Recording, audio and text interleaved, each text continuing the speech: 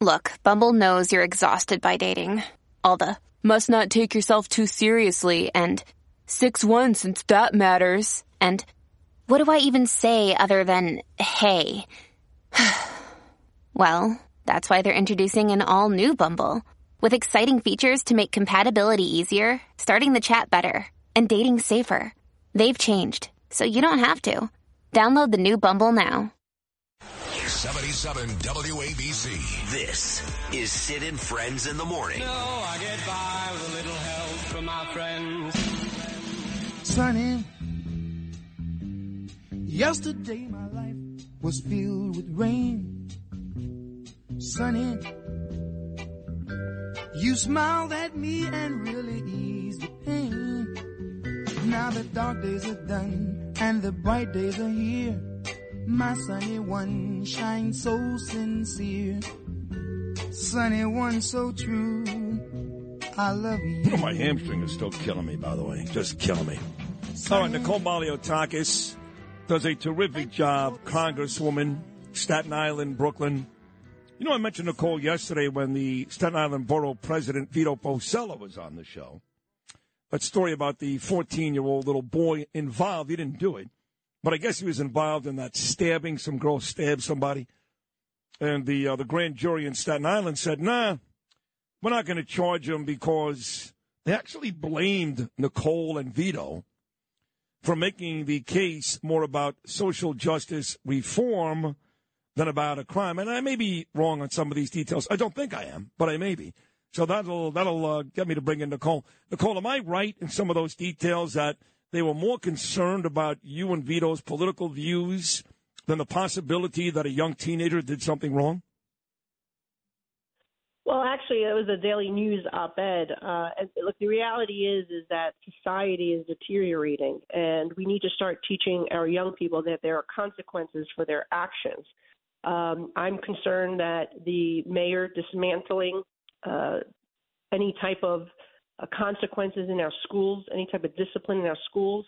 This was Bill de Blasio that did that, coupled with raise the age laws that have become a gang recruitment act, where they're now getting young kids to do their dirty work, including car thefts, by the way.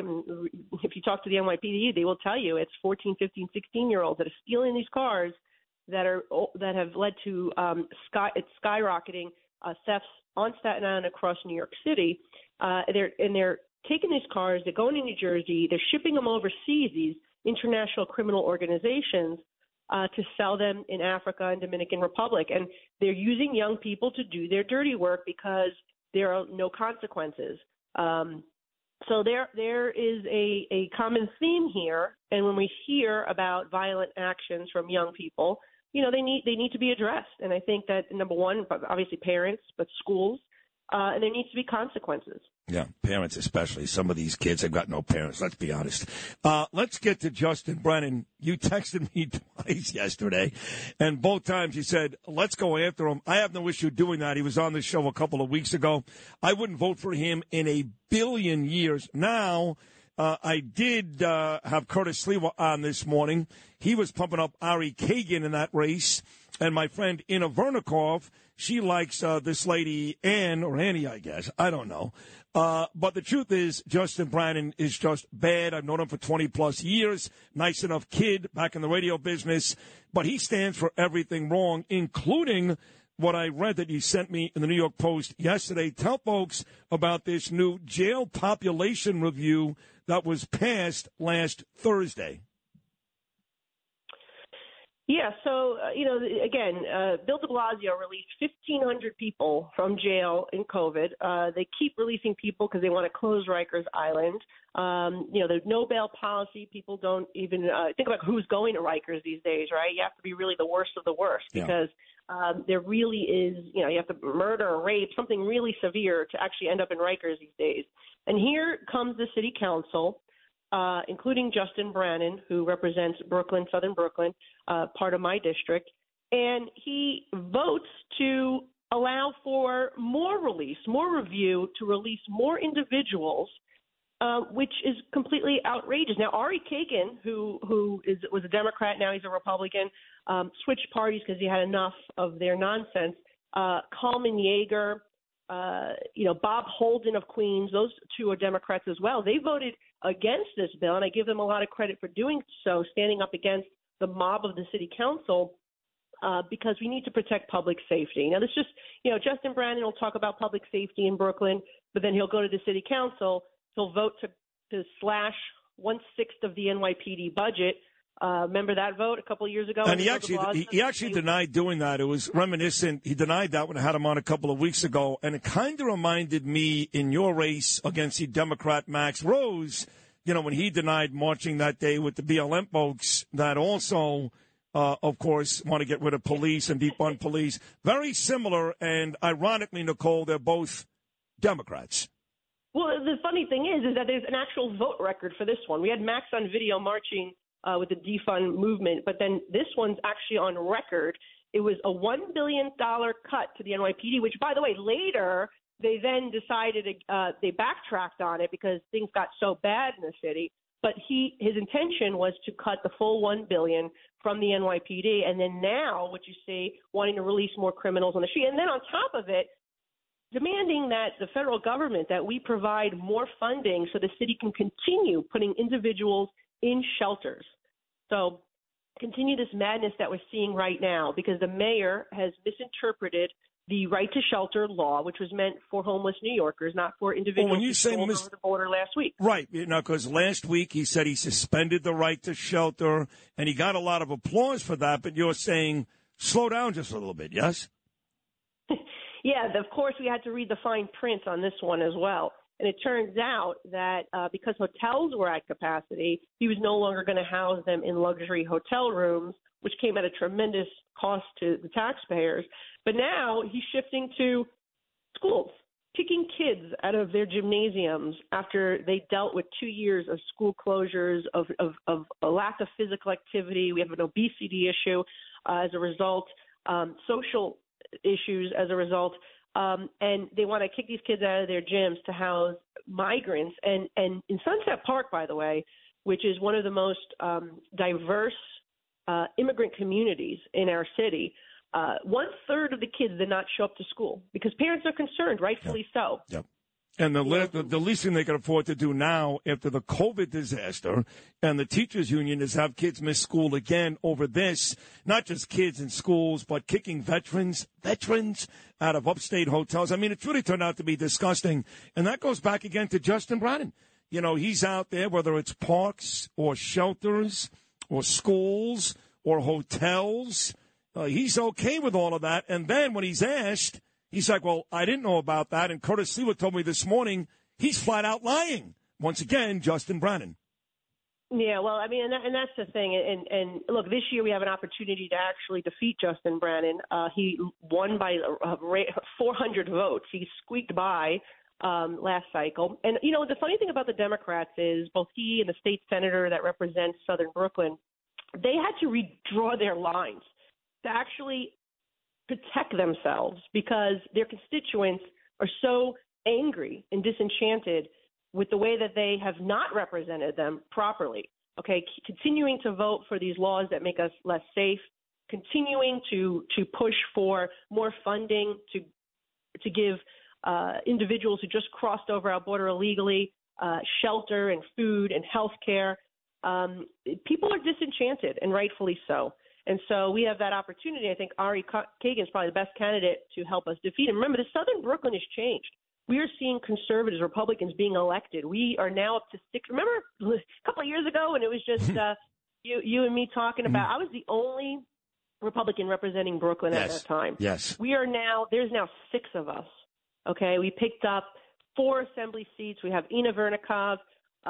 We are doing extraordinarily well. And this year's the opportunity to also defeat Justin Brannan, who has really done a disservice for the community, continuing to vote for policies that make us less safe. And that's what people need to do and pay attention to that race. All right, so on the way out, you've been a little hesitant to endorse anybody. I know Ina likes Ann again, but you've been a little hesitant, but the primaries are coming up here next month, and, of course, the election is in November. So we're at that crunch time, and you've mentioned Ari Kagan's name a couple of times this morning in favorable ways. So is it fair to say, Nicole, you are endorsing Ari Kagan? Well, I'm going to come back on your show, and I'll make a more formal endorsement at that time. Okay. Sid. But look, the reality is that right now my focus is to get this mayor to acknowledge that he misinterpreted the right to shelter law, and that if all 8 billion people came to New York City, they would not be entitled to free housing, as he suggests. And in addition to that, get pressure on the president to actually secure the border, or Senator Schumer. The House passed its border security bill. Okay, this would stop what's going on right now. Yeah. Senate has done nothing under the leadership of Chuck Schumer. Nothing. We need him to do something as well. So please get your listeners to call Schumer's office and tell him, gee, if you don't like the House bill, at least pass your bill and let's try to reconcile the two and do something. But he has done absolutely nothing to address this or the debt limit crisis we're facing. He's done nothing in 40 years. I mean, this or the debt limit crisis. He's done nothing in 40 years. And I'll tell you, I had Vicky Palladino on earlier, another brave, great American out of Queens, council member.